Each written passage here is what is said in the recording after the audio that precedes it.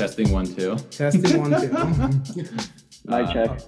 Right. How many lows can Rob Lowe if Rob Lowe could Rob Lowe's? We're testing the mic. I thought that was a good tongue twister to start with. That is a good tongue twister. No? Anyway. That's a good one, though. Yeah, it's a hard one. Yeah, okay. All right, guys. We are back with more shenanigans this week. I'm here today with Eno, Arun, and Shanu. Thanks, guys, for hanging out with me. What's up? Nerding out about some syncope. Excited. Our topic today. Let's do this. Yep. So, all right, let's just jump right into it. Let's talk about syncope. So the first thing, obviously, we want to define the problem. And I'm very particular when you guys rotate with me to differentiate syncope from, not syncope. And what I mean by that is the actual definition is transient loss of consciousness, and it's always due to cerebral hypoperfusion. So, this is someone who passes out and wakes up relatively quickly. It's always from hypoperfusion to the brain, and there's several categories that cause it. The reason I really harp on that when I get like the syncope admission is because, we're always taught like, make sure it's not a seizure, make sure it's not a stroke. There's other mimickers, and, to me, if someone seized and is now confused and postictal, that's not really true syncope. That's a whole different ballgame. Obviously, we should consider the history and are those, concerns, but, true syncope, like someone passed out, came to, and you're taking a history from them, there are only a handful of ways you can do that. So that being said, syncope is actually very common. There's some stats out there that like 40% of adults have syncopized, and it's actually usually younger patients. So some of you may have syncopized. You don't have to share. Well, usually sometimes I syncopize while I'm sleeping, but I can't tell. Well, that's not really transient.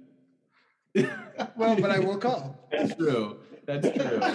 So what the broad categories, right? So you have your neuro syncope, your cardiovascular, orthostatic, and then of course you're left with some idiopathic and psych disorders. So Shanu, since I know you love endocrine, tell me what on the history tells you there might be a cardiac kind of syncope.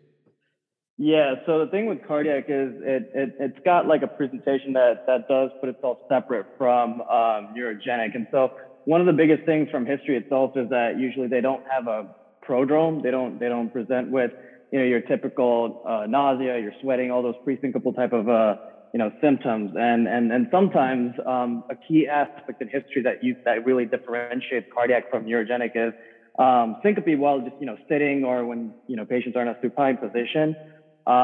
Which again isn't related to any positional changes. That's a big one to suggest that it could be a cardiac etiology. Other things you want to like look into with cardiac or family history or if patients have any personal history of heart disease. These are kind of things that point more towards a cardiac etiology. So it has its own distinct presentation as compared to the other etiologies. Yeah, and I kind of think about cardiac as like, either arrhythmia or valvular. So one thing I always do is look back if they've ever had an echo, if there's any history. It's aortic stenosis is the big one, right? Like the SAD triad. Yeah. So syncope is a presenting sign of aortic stenosis. So I always look back at prior echoes, and like you mentioned, prior cardiac history or bad family history is definitely pertinent here. I think another thing that we should be asking these patients as well is palpitations. Sometimes if it's an arrhythmia that they could feel, they could have palpitations before. Absolutely. And like another thing also, like sometimes we kind of forget about it. Under cardiovascular itself, that's something like pulmonary embolism, something like a massive pulmonary embolism can cause a syncope in patients. And, kind of under the line of dangerous syncopal etiologies that come under cardiovascular would be like maybe a dissection too, that could cause syncope.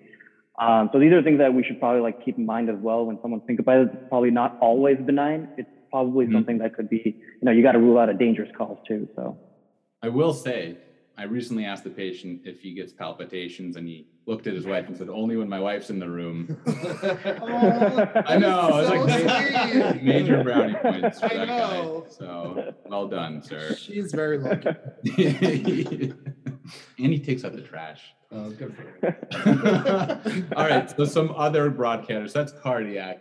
Tell me, for like neurogenic or like a vasovagal, what's pertinent on history. Yeah, there. I think in terms of history, is what exactly they were doing when this episode happened. Were they using the restroom? Mhm. Were they drawing blood, or were they having blood drawn? Mhm. Those are kind of some of the things that what exactly were they doing, what the environment they were in. That kind of helps me with trying to decide if it's a vasovagal type of picture, and if it's happened before. Mhm. Have they been in these situations before, and they've had these similar type of episodes? I think that's what helps with that. So if they're in the bathroom, would you describe that as micturition or syncope? I have a good one. How do you know nephrologists, their research is going well? Low P value, yeah. Okay, Dr. Sunny. You're hanging with the big puns today. I know, guys. I know. So neurogenic trigger, usually your younger patient, there's going to be some prodrome to it, some noxious stimuli. Definitely, I think, for purposes of boards at least, if the patient's younger and there's no significant cardiac history, they'll tell you the exams are benign, there's like a trigger for it, that's going to be your vasovagal. And then what about orthostatic, which is a major, especially in the elderly, what do you think about for orthostatic? When you're thinking about orthostatics, you kind of, first of all, want to look at the patient and think about patients who might be at risk for it. So elderly patients that might have, elderly nervous systems that could have risk for orthostasis, people with Parkinson's disease, people who are on medications that could predispose them to having orthostasis, such as beta blockers, is one of the notorious ones. Patients who aren't aging as well, your low weight patients who might be dehydrated, and things that you might see in the history is changes in position, feeling lightheadedness with that, or feeling lightheaded with ambulation or things of that nature should be something that thinks syncope. Yeah, for sure. It's just, as we age, we get some dysautonomia, and you mentioned your Parkinson's, diabetes, things like that cause neuropathy. I think one piece of history is definitely a change in position. Sometimes it almost sounds exertional, but if a patient stands up, starts walking to the kitchen, toward the bathroom, and then they pass out, I still think about orthostatic in my differential there, because it was soon after changing position, so it's still differential there.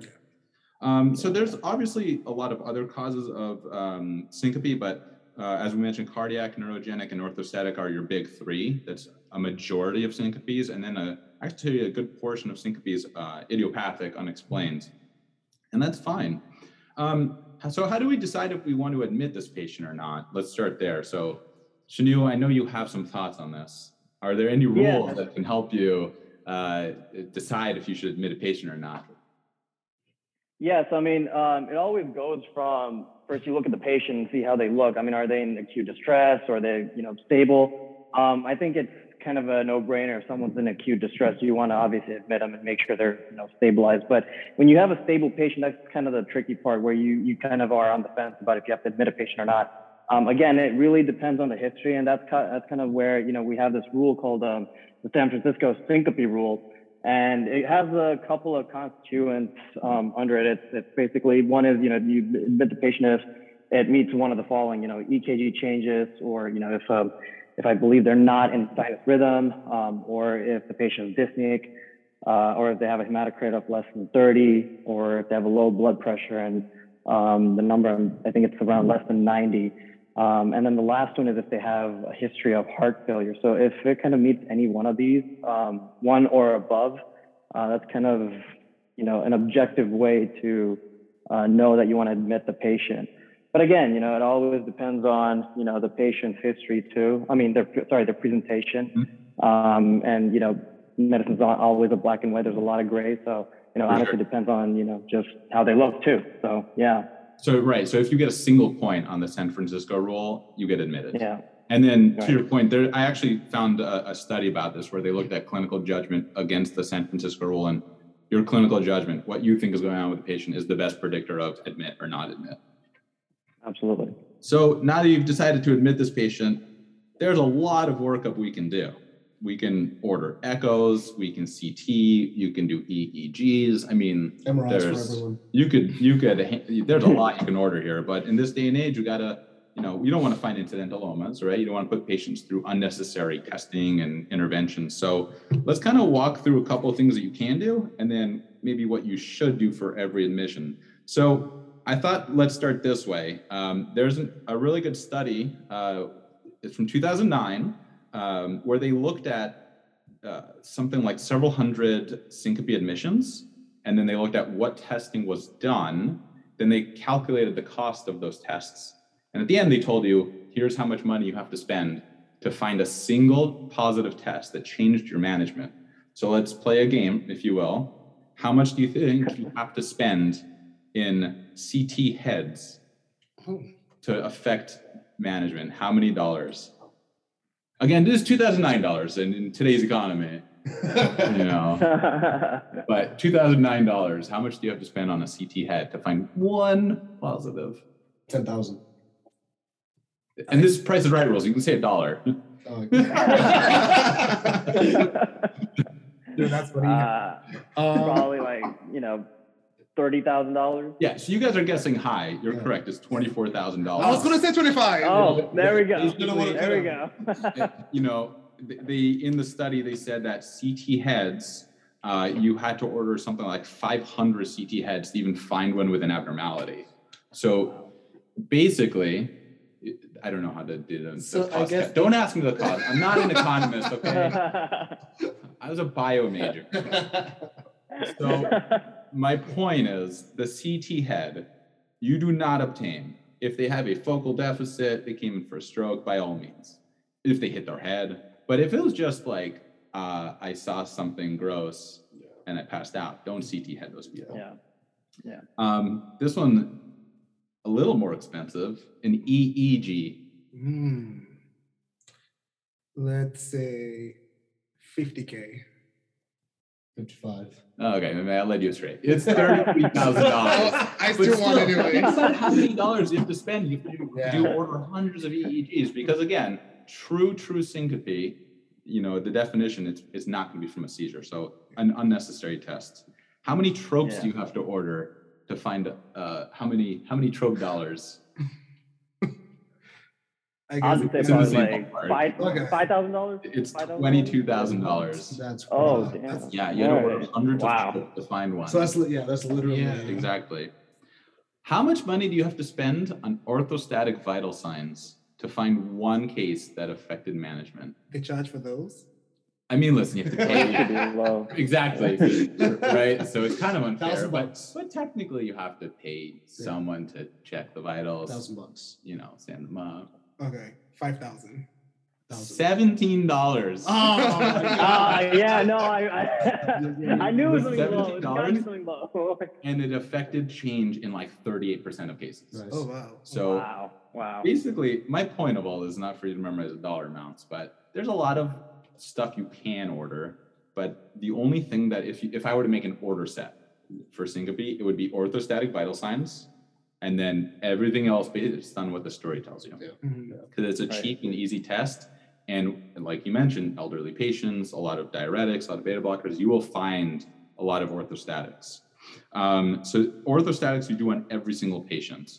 There's a couple other things. So, an EKG, for example, telemetry, these are on the cheaper side of things. They're not invasive. Those are reasonable to obtain in all patients, right? Just because it's easy to just rule out an arrhythmia, keep them on tele and rule out any kind of bradycardia or blocks, which are the common things you would find. So I think that's the reasonable workup. And then based on what the story is telling you, you can order an echo if you think it's valvular or they have cardiomyopathy history. You can still order a trope and a BNP, but again, based on if the story is telling you there's a concern. Yeah, their presentation, basically. Physical exam too. That one's free. Maybe exactly. You hear some murmurs that patient didn't have before, or extremely, in terms of severity, if it's extremely loud, that can kind of indicate, dictate where you go. So, did that study mention about how much it costs to go about the patient's? Yeah. And I think it's worth mentioning too, with orthostatic, kind of the values that we have to keep in mind too with orthostatic vital signs. It's usually we have a drop of systolic of 20 millimeters of mercury, or a diastolic of more than 10 within, I think, 3 minutes of standing. But the thing that I think has changed, or probably was never prevalent, and we always keep thinking about, is heart rate. Heart rate's not it's not a part of this. So we don't look at heart rate anymore. It's always just blood pressure. Is there a change of blood pressure from, supine or, sitting to standing? So that's something that we should probably remember. I think I'm guilty of that because when I check orthostatics, I'm like so honed in on the blood pressure and trying not to forget the first number that I forget to look at the pulse. But you're correct. If the pulse rises, it's also a sign of dehydration. Yeah. I think the heart rate is used more in POTS syndrome more so. Yeah, exactly, in POTS, exactly.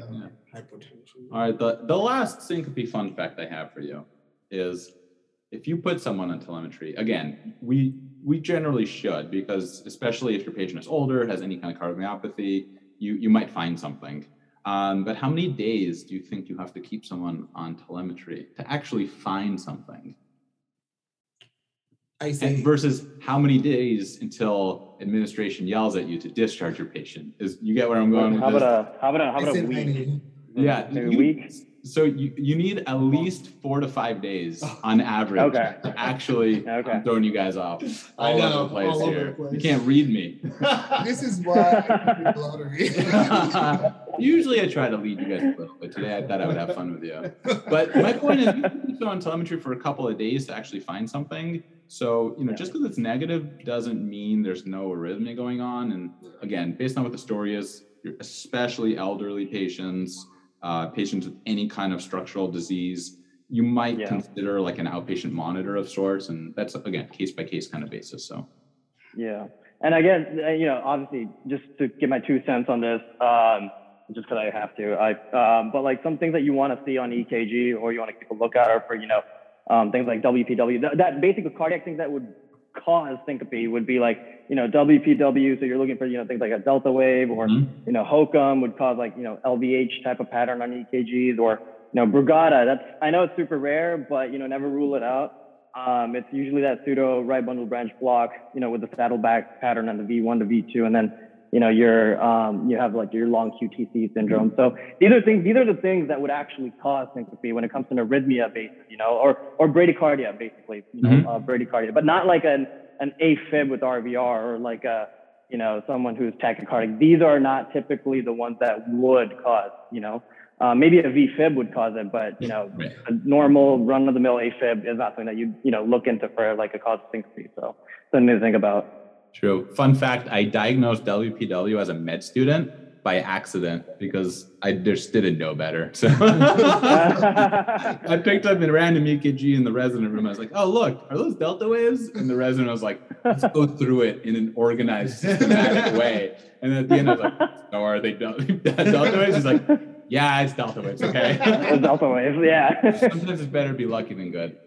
I know. All right, hopefully you guys are all syncope experts now, ready to pass boards, but more importantly, ready to take care of patients who are admitted.